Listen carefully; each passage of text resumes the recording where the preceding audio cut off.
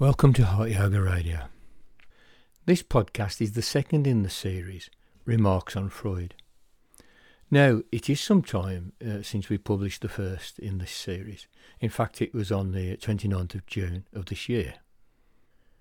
If you didn't catch that first episode, it's probably a good idea to go back and give it a listen.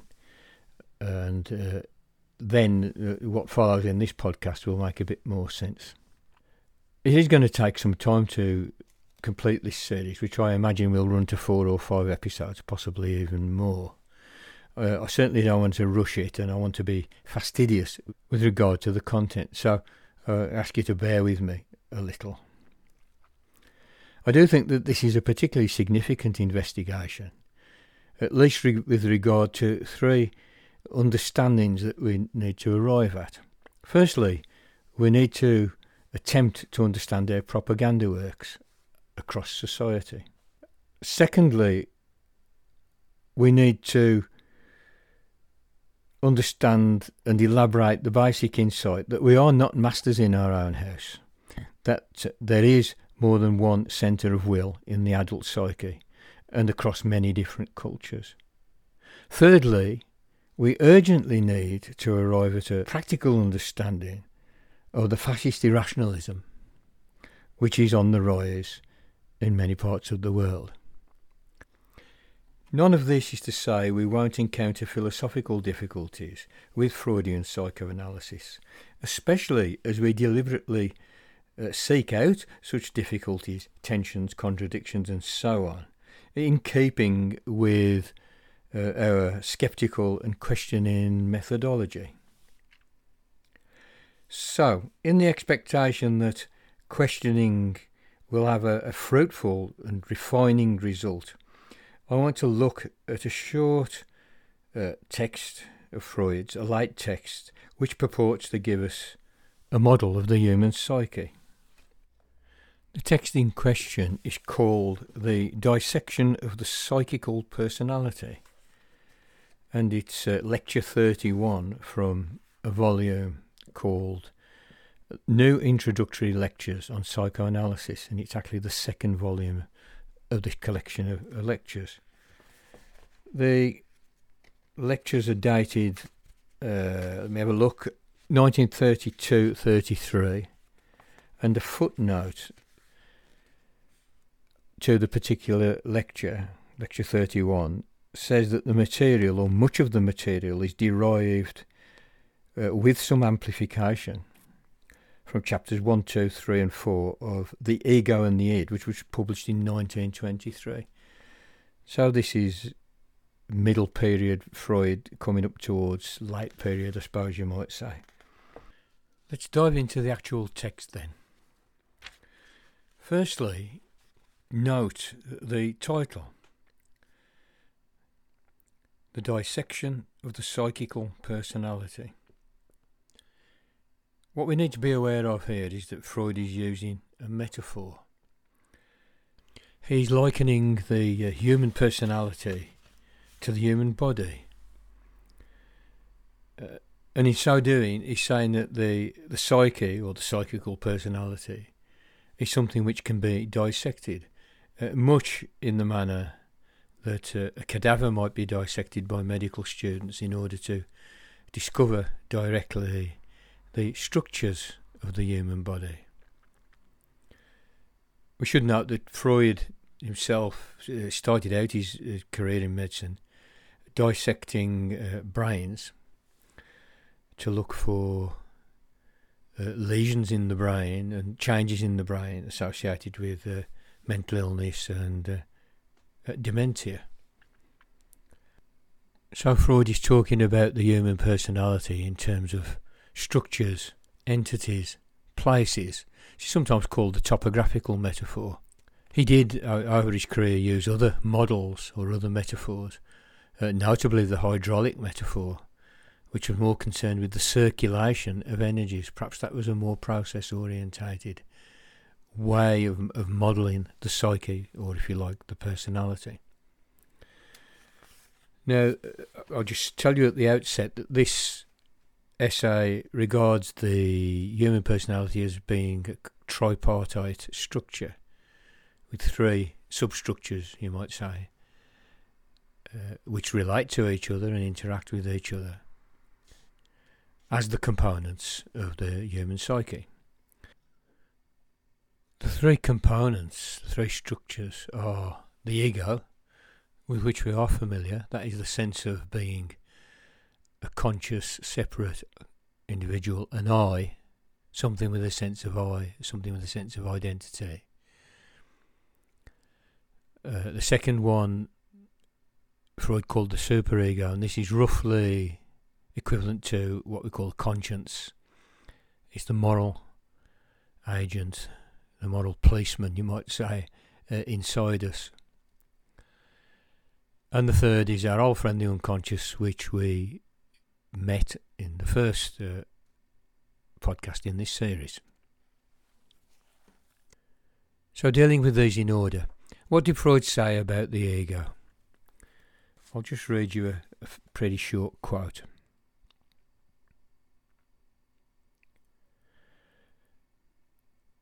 We wish to make the ego the matter of our inquiry, our very own ego.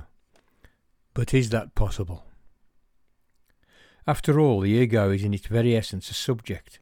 How can it be made into an object?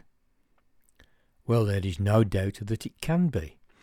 The ego can take itself as an object, can treat itself like other objects, can observe itself, criticise itself, and do heaven knows what with itself. In this, one part of the ego is setting itself over against the rest. So the ego can be split. It splits itself during a number of its functions, temporarily at least. Its parts can come together again afterwards. Freud goes on to say that this is something which, quote, is generally known. And surely it's a part of common sense that we can observe ourselves. So here's this primary move in psychoanalysis, is a kind of self-observation, something that a great many people, if not everybody, can identify as a prominent feature of their mental life, of their lived experience. So far, so good.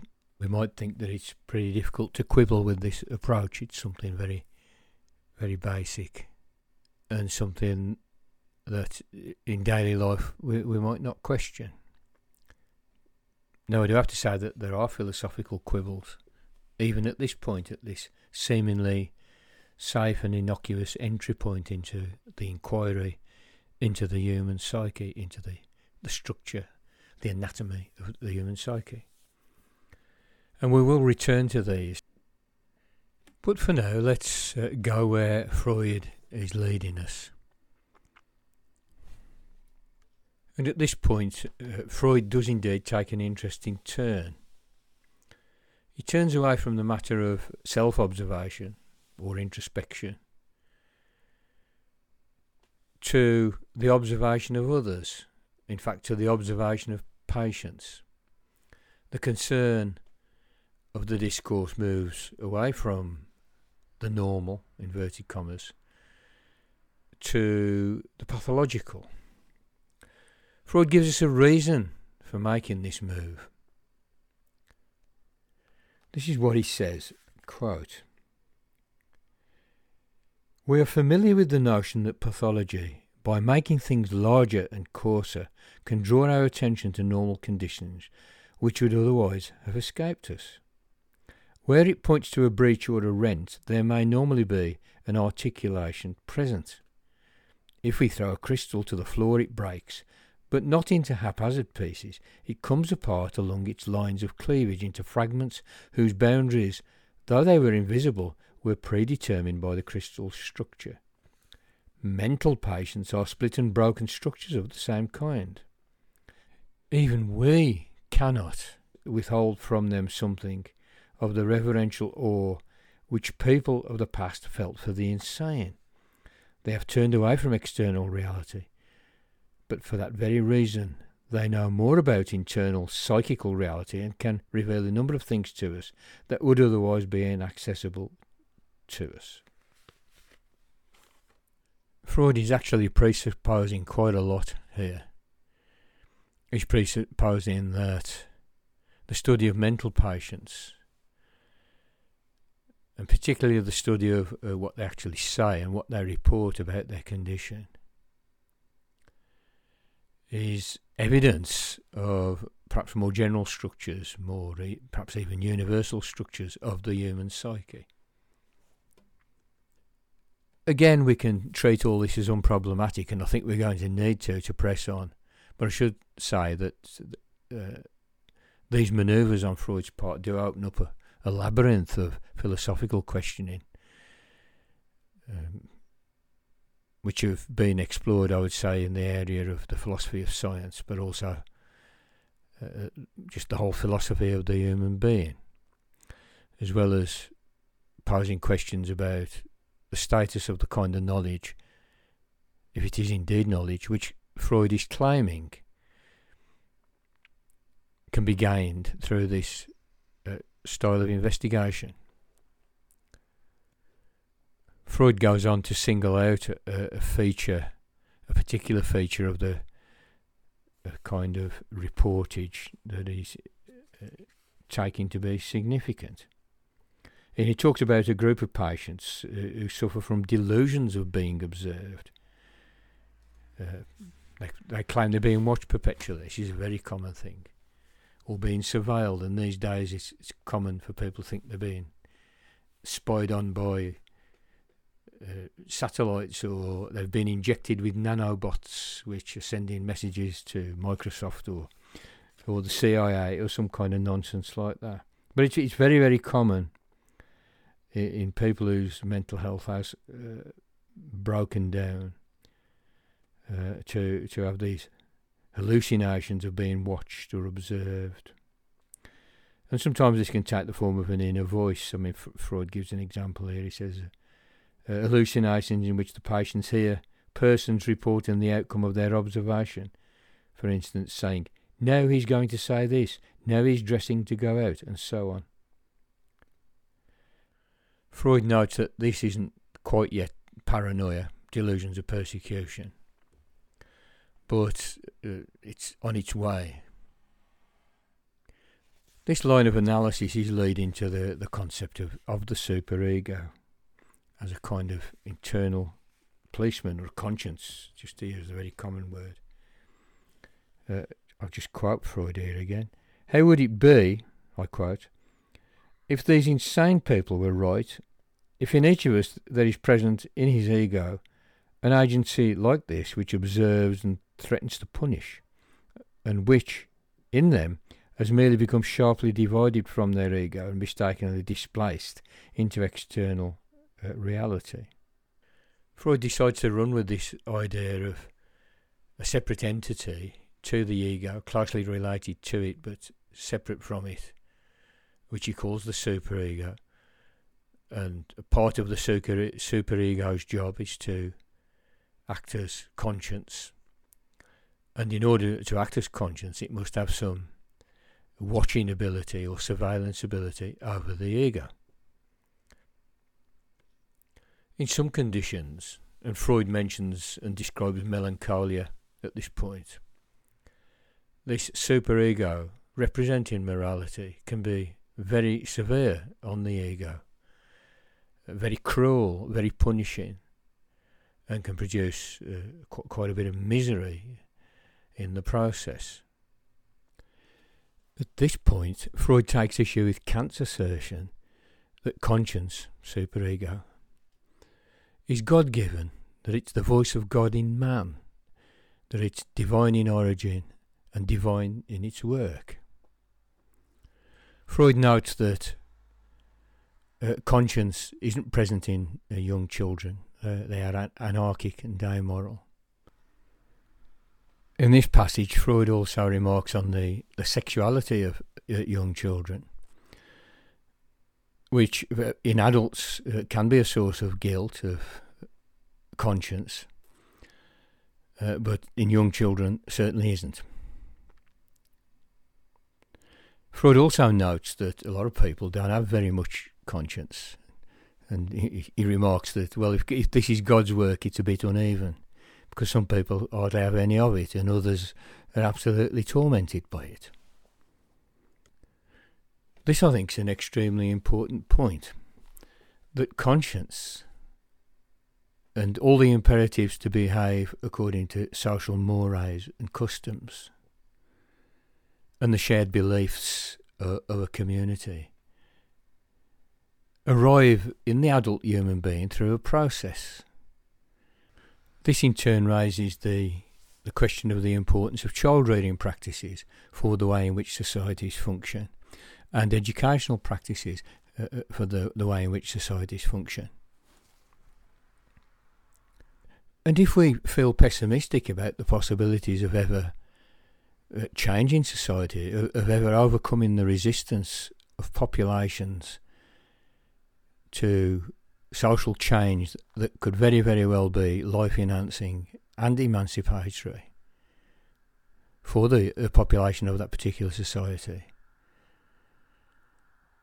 then we need look no further than the insight that conscience isn't God-given, isn't set in stone, isn't something that can never be challenged, but something that's formed through social processes. And that means it can be formed in different ways through social processes. That means it can be challenged, that we don't have to see it as set in stone, unquestionable, because of its divine provenance. So Freud here hit upon a highly emancipatory insight. I should say that this picture of conscience is sketched out in Nietzsche's essay on bad conscience in the 1886 work on the genealogy of morals. Very, very interesting. Short, pretty straightforward to read, but it gives us a broad brush picture of this whole game and suggests its political significance. Freud does indeed single out parental practices, particularly those which take the form of reward, i.e. the offering of love, and punishment, maybe the withholding of love, as being pretty predominant modes of parenting, and how this gets taken over and internalised into the superego. He notes that particularly it's the punitive aspect rather than the rewarding aspect which gets incorporated into the superego. Freud then points out that this process of formation of the superego is actually in its detail pretty complicated and probably not fully understood. Freud notes a paradox here, and it is that people who've had very mild and non-punitive upbringings very often have the most severe superego, the most severe and punishing conscience. And later on in the essay he does have a stab at explaining that paradox. Despite admitting that there is a certain obscurity around the way in which the superego is formed and introduced into the personality of a human individual, Freud does talk about the successful creation of a superego as something which occurs when the Oedipus complex has been resolved. I think this is Freud at his most speculative, perhaps, even though he would claim that the evidence of long experience of psychoanalysis, of interpreting the dreams and the stream of consciousness patients, is compelling enough. I suppose I should say something about the Oedipus complex, though in this essay Freud assumes that we know what his thinking is on that matter. So what is the Oedipus complex supposed to be? Freud noted a homology or a parallel between the reports of his patients and a story told by the Greek playwright Sophocles in his play Oedipus Rex. Sophocles actually wrote three plays in which the character Oedipus is a main character. But in Oedipus Rex, the story goes that Oedipus unwittingly kills his own father and marries his own mother. And upon discovering quite what he's done, he gouges out his own eyes. Just to pile up the tragedy, Sophocles has Oedipus's mother, Jocasta, commit suicide towards the end of the play. Incidentally, the play was premiered in 429 BC at the Theatre of Dionysus in Athens. So Freud, a man very well educated, in quite a rounded way, knowledgeable of the classics, was noticing or inferring from the reports of his patients in his psychoanalytic work, in his therapeutic work, that something like the Oedipus story was pretty prevalent in the life of young children around the age of 3, 4, 5, obviously male children. And Freud came to think that little boys want to possess their mothers sexually and kill their fathers, who they perceive as rivals to their mothers' love and approval.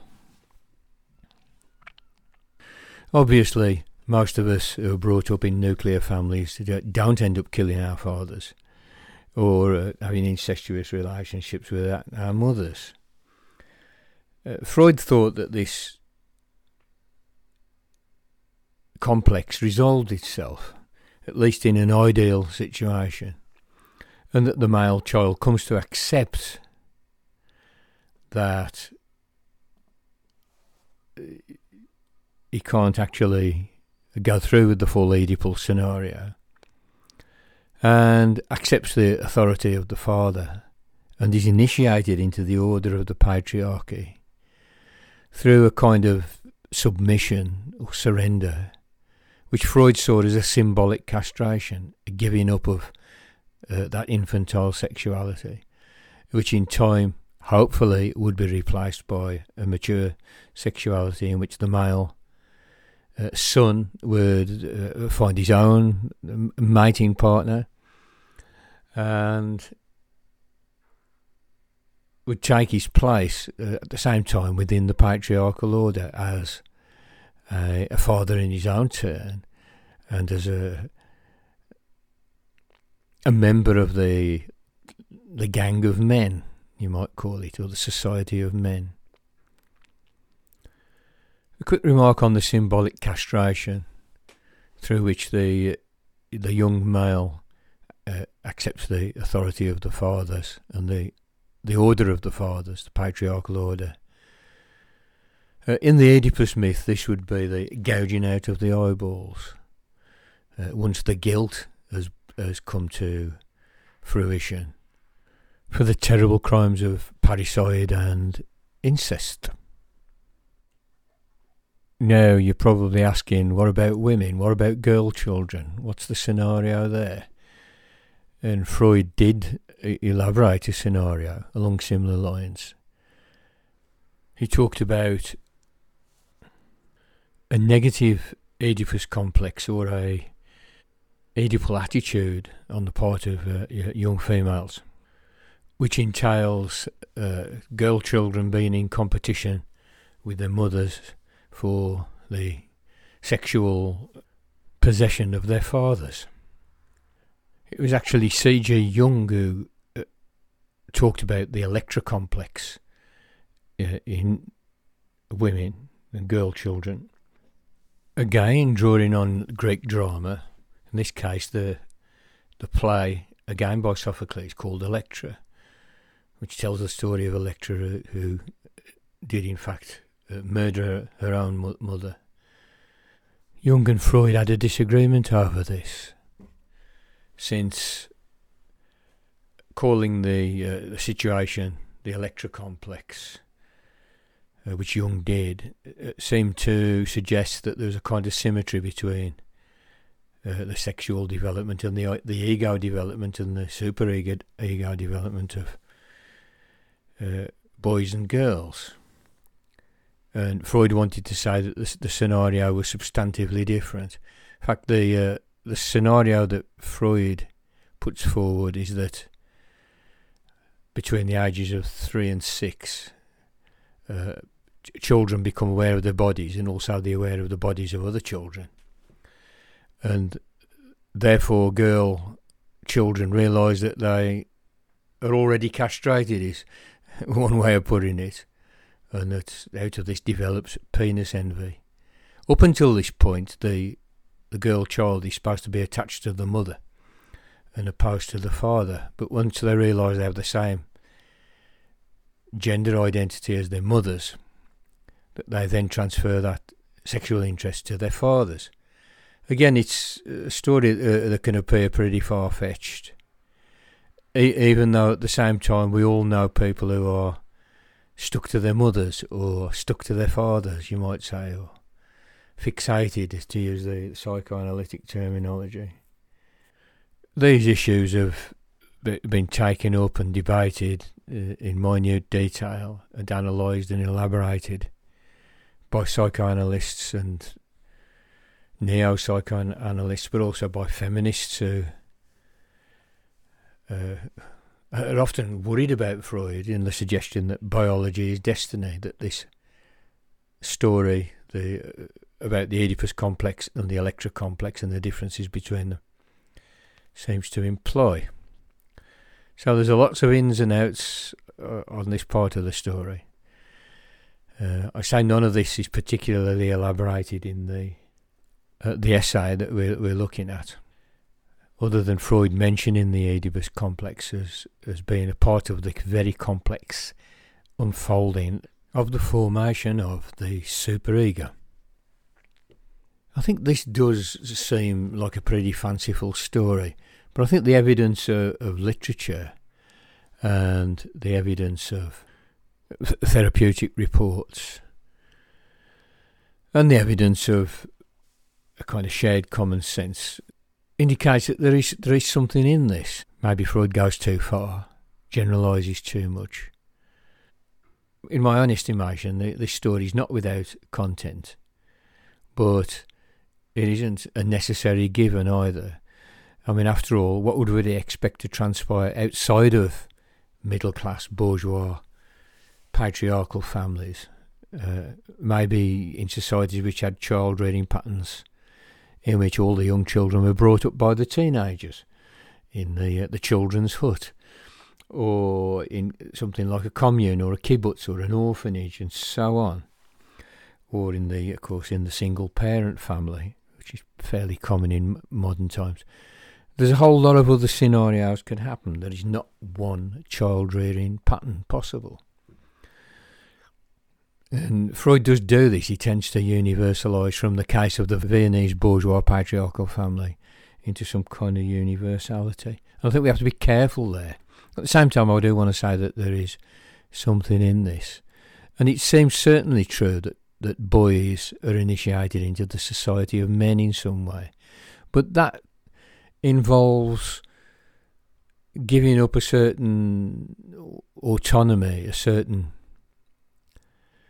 pure egotism, a certain narcissism, which is that of the young child, say under the age of 3. And there are many symbolic instances of this. I did mention literature. I mean, what always springs to mind is D.H. Lawrence's masterwork, Sons and Lovers, which really is a story about the Oedipal complex of, Lawrence himself and his relationship to his own father and his love for his own mother. And you could say that Lawrence perhaps didn't resolve his Oedipal complex. And it's a very interesting work, quite detailed on the psychological level, which is kind of worth a read. And it's very interesting that it applies to a working class family. His father was a miner. But Lawrence himself did a kind of a class transition and became a teacher and had a tertiary education and eventually became a renowned novelist, poet, artist, etc. Let's return then to our tripartite model and just remind ourselves of where we've got to. The inculcation of conscience is achieved through the resolution of the Oedipal complex, at least in male individuals raised in typical bourgeois patriarchal family situations. The job of the superego is to act as a kind of conscience, or one of its jobs, and also to internalise social mores and the policing activity of society, which it engages in order to control and maintain order, and therefore to maintain an economy. Superego also works to provide a degree of conformity, again something which is highly desirable from the point of view of the hegemon, for maintaining social stability and the control of the hegemon over its society. We know that societies maintain control and perform their policing activities through both coercion and control. We know that societies threaten to punish individuals who don't conform, who break the laws, or even just simply go against the mores and the customs of particular groups or social classes. But how much better from the point of view of the hegemon and the hegemon's interests to have the citizen punish himself when he transgresses, internally, with guilt, and the depression or melancholia that ensues when the superego is very, very, very punitive towards the long-suffering ego. Freud has it that there is another function of superego, closely related to everything we've said so far. And that function is to hold up the ideal for the ego, to say this is what a perfect person looks like and this is what you must strive towards. And if you fail, again, you will be punished, and you will be punished internally. In yet another nuance, Freud observes that parents, in parenting their children, bring their own superego to bear. And in a sense, it's the superego of the parents that educates, disciplines the children, their children, in order to introduce into them a superego. And of course, they in their turn are subjected to this process. So superegos are acting to create traditions over generations. And this shows the conservative impetus of superego formation and the role of the superego. It has a very conservative role, a socially conservative role to play in human life. Let's turn now to the third province of the psyche that Freud outlines in the lecture, The Dissection of the Psychical Personality. Freud calls this third part the id. The id is the anarchist within. Over and against, you might say, the policeman within, which is the superego. Id and unconscious are roughly synonymous, but there is a subtle difference. Freud explains why he introduced a new terminology. And the id really designates the sort of deeper, more consistently unconscious parts of the psyche. And it distinguishes this somewhat from the unconscious in general, because there are parts of the ego which dip in and out of consciousness. The ego, in a sense, has roots down into the unconscious. Similarly, the superego, part of it is submerged some of the time. And to get a sense of that distinction, Freud introduces this new terminology. The term id was introduced into English by Freud's translators. Freud actually used the German term das Es, the it, which had already been employed in pretty similar usages by Nietzsche and George Grodek. It's probably best at this point to let Freud speak for himself and tell us what the id entails. So here's a quote. It is the dark, inaccessible part of our personality. What little we know of it we have learnt from our study of the dream work and of the construction of neurotic symptoms. And most of that is of a negative character and can be described only as a contrast to the ego. We approach the id with analogies. We call it a chaos, a cauldron full of seething excitations. We picture it as being open at its end to somatic influences, and as there taking up into itself instinctual needs which find their physical expression in it. But we cannot say in what substratum. It is filled with energy reaching it from the instincts, but it has no organisation, produces no collective will, but only a striving to bring about the satisfaction of the instinctual needs, subject to the observance of the pleasure principle. It's pretty obvious that the sex drive, the drive for sexual satisfaction, is playing a very large part in this scenario, even though obviously there are other pleasures, and there is perhaps a kind of a pleasure seeking in general that goes on with human beings. There are many arguments about quite what the nature of these drives are, but certainly the case of the drive to sexual satisfaction is figuring pretty large in this description. Now the next part in this description of the id, which follows straight on from what we've just read, I think is very, very important, and it's kind of pertinent to our attempts to look for a pathology of fascism. Quote, "The logical laws of thought do not apply in the id, and this is true above all of the law of contradiction. Contrary impulses exist side by side without cancelling each other out or diminishing each other. At the most, they may converge to form compromises under the dominating economic pressure towards the discharge of energy.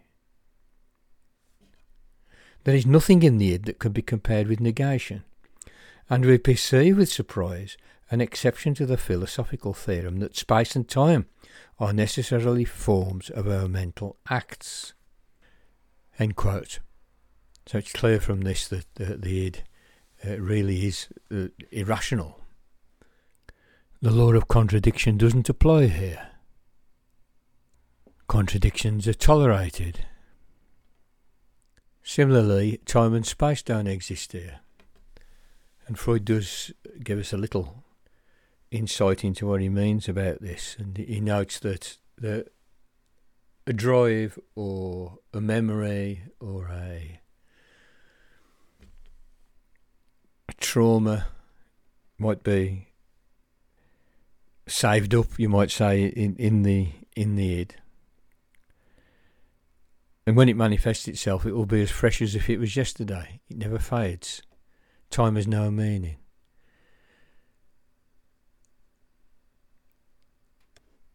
Not only that, but the id is, as I said, anarchic, but particularly anarchic with respect to morality and notions of good and evil, good and bad. I'll quote what Freud says about that. "The id, of course, knows no judgment of value, no good and evil, no morality. The economic, or if you prefer, the quantitative factor, which is intimately linked to the pleasure principle, dominates all of its processes."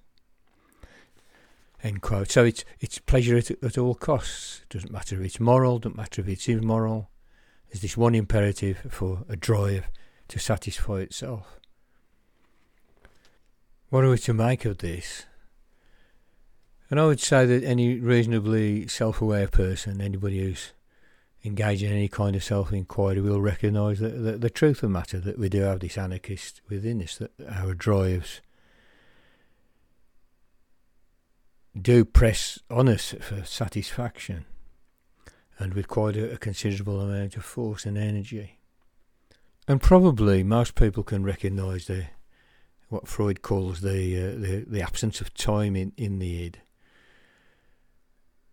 If we've ever had anything kind of traumatic happen to us, and how slow these things are to fade. Freud's explanation is borne out by the persistence of PTSD, for instance, and the consequent difficulties in finding really good treatments for it. The absence of logic and the absence of morality are, again, I would say, for anybody reasonably self-aware who's done any kind of self-inquiry, would be alert to. So I think we've got quite a good description here of some aspect of human life, and a very crucial aspect. The next question is, how do these three provinces of the psyche interact? And Freud describes this in the last part of the essay. Given the disparate nature of our three provinces, it's pretty obvious that the relationship between the various parts, the relationships between the various parts are quite fraught. Again, it's probably better to let Freud speak for himself. Quote, "We are warned by a proverb against serving two masters at the same time. The poor ego has things even worse. It serves three severe masters, and does what it can to bring their claims and demands into harmony with one another. These claims are always divergent, and often seem incompatible. No wonder that the ego so often fails in its task. Its three tyrannical masters are the external world, the superego, and the id.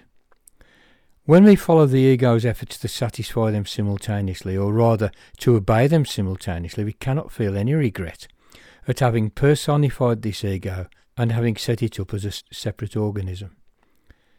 It feels hemmed in on three sides, threatened by three kinds of danger, to which, if it is hard-pressed, it reacts by generating anxiety."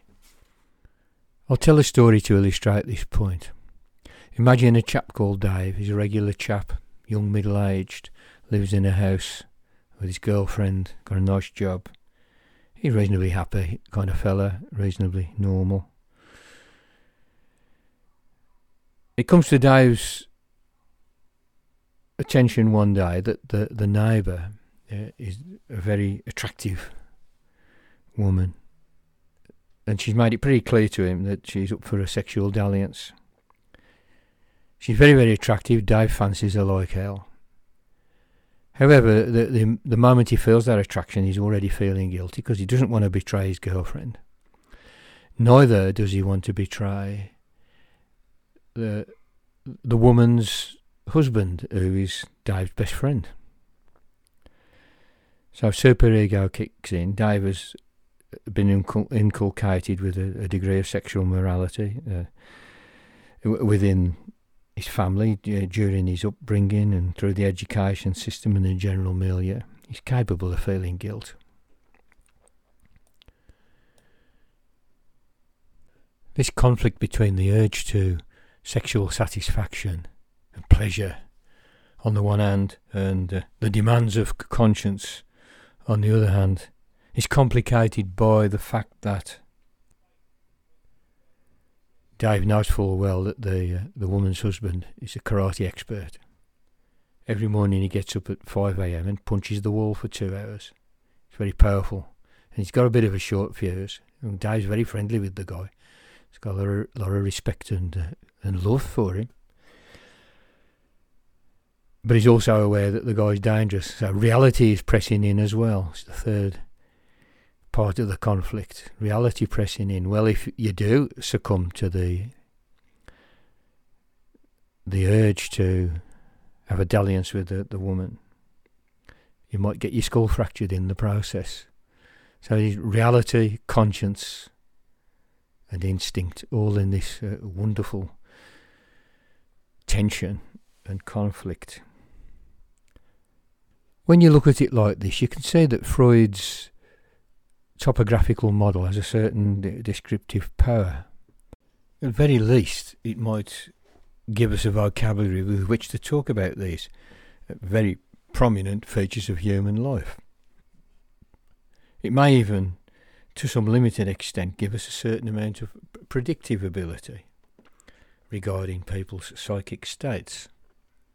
And it's when you elaborate a story like this, and stories like this do form the stuff of fiction, that you realise that Freud's description isn't half bad. We do need to ask what kind of a thing it is. It's not exactly a map. Perhaps it's a bit like the maps of the ancients, where you'd get some little bits of known coastline drawn on the map, probably reasonably accurate, but over there on the west somewhere it says here be dragons.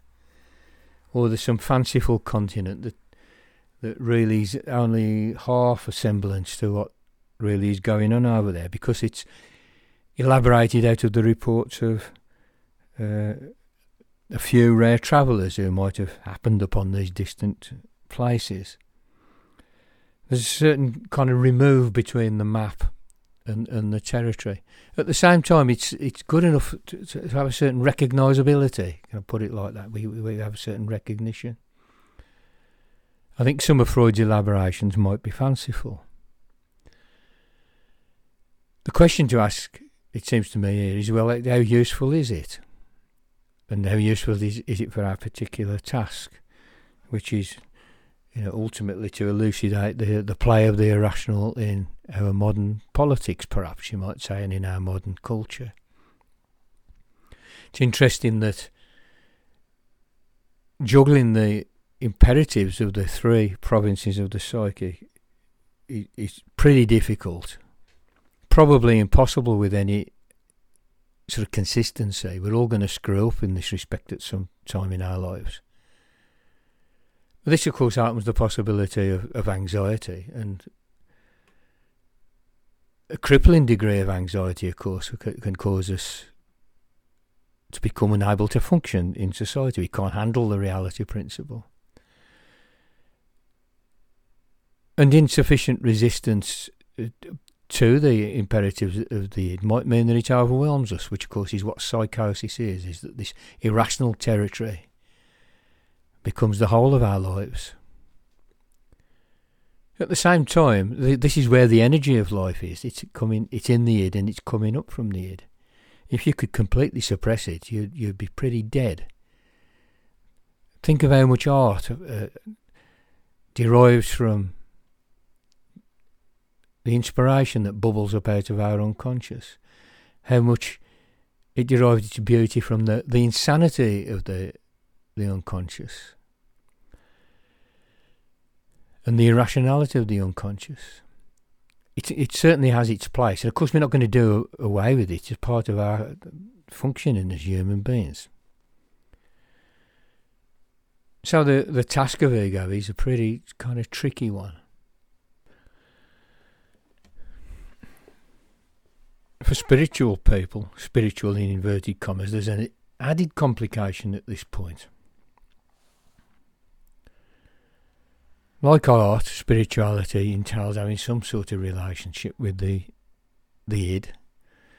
It derives its vitality from the id. In some senses it becomes a kind of an exploration of the id, certainly in some articulations. Jung noted that the so-called Kundalini yoga is a voluntary psychosis, in other words, and allowing oneself to be submerged by the id, by all the irrational impulses of the id, by the irrationality itself.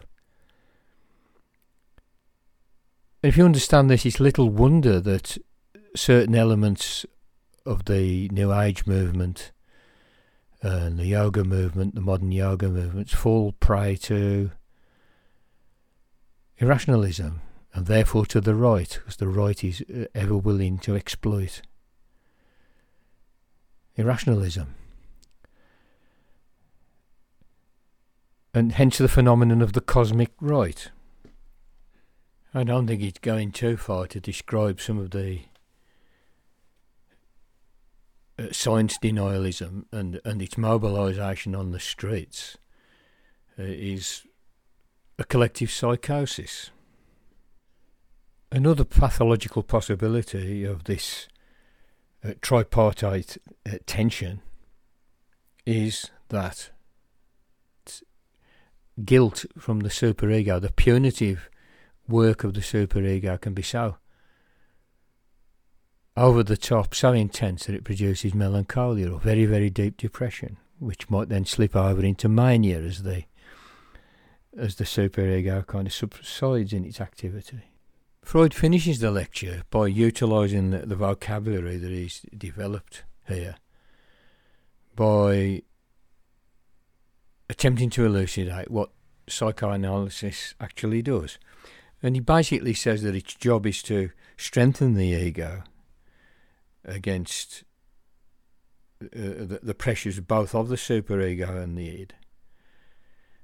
You might say to give it better purchase on reality, external reality, with a consequent increase in effective agency. And for it to extend itself also into the id, in other words, to understand through experience, through analysis, through dream analysis, through self-knowledge of a kind, elements of the id.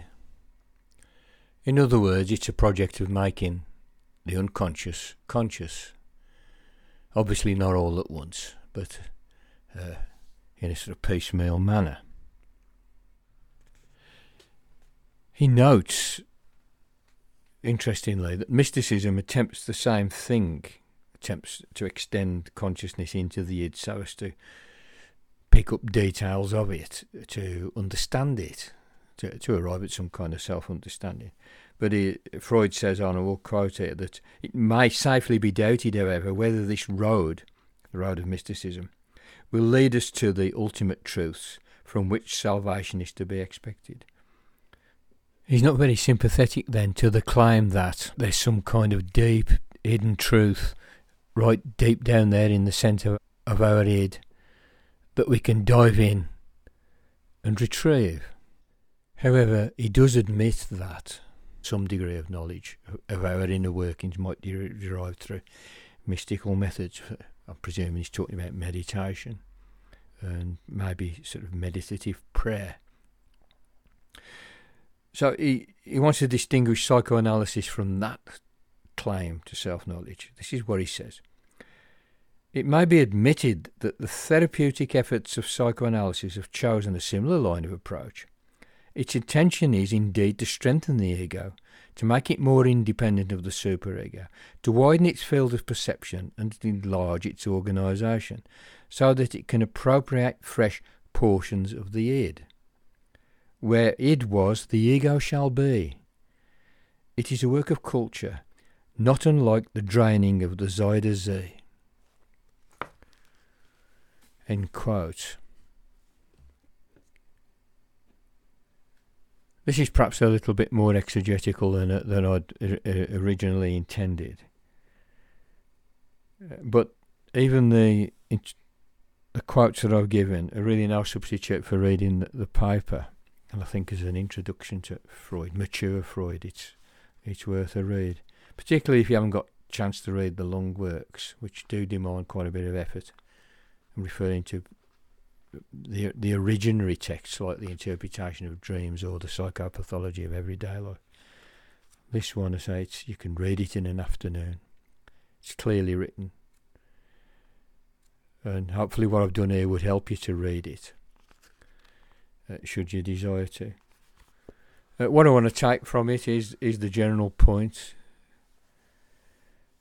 that we are not masters in our own house. There's not just a simple centre of will, just a simple, timeless, painless, simple point of consciousness, the ego within us, that we are intrinsically conflicted. And that whether you buy Freud's more fanciful accounts or not, there is a kind of simple truth in that. And we can also certainly recognise that we do have an irrational id, that we do have somehow some kind of conscience or some kind of inner policing faculty which does the work of internalising to some degree society's mores and imperatives and moralities. And at the same time we have to deal with the reality, external reality, with all the things that the world and our communities in which we're embedded demand of us. Further, Freud leaves us in no doubt of the importance of child rearing practices and educational practices for the future. And again, these aren't simple processes that produce adult citizens in a straightforward way. As I say, I'm going to subject this way of doing things to some further scrutiny. But at this point I want to say we've got something relatively useful. Well, I hope you enjoyed it above all, and make knowledge great again. I hope you're having a good apocalypse, everybody. And watch this space, because we've got loads of things on the anvil. Over and out.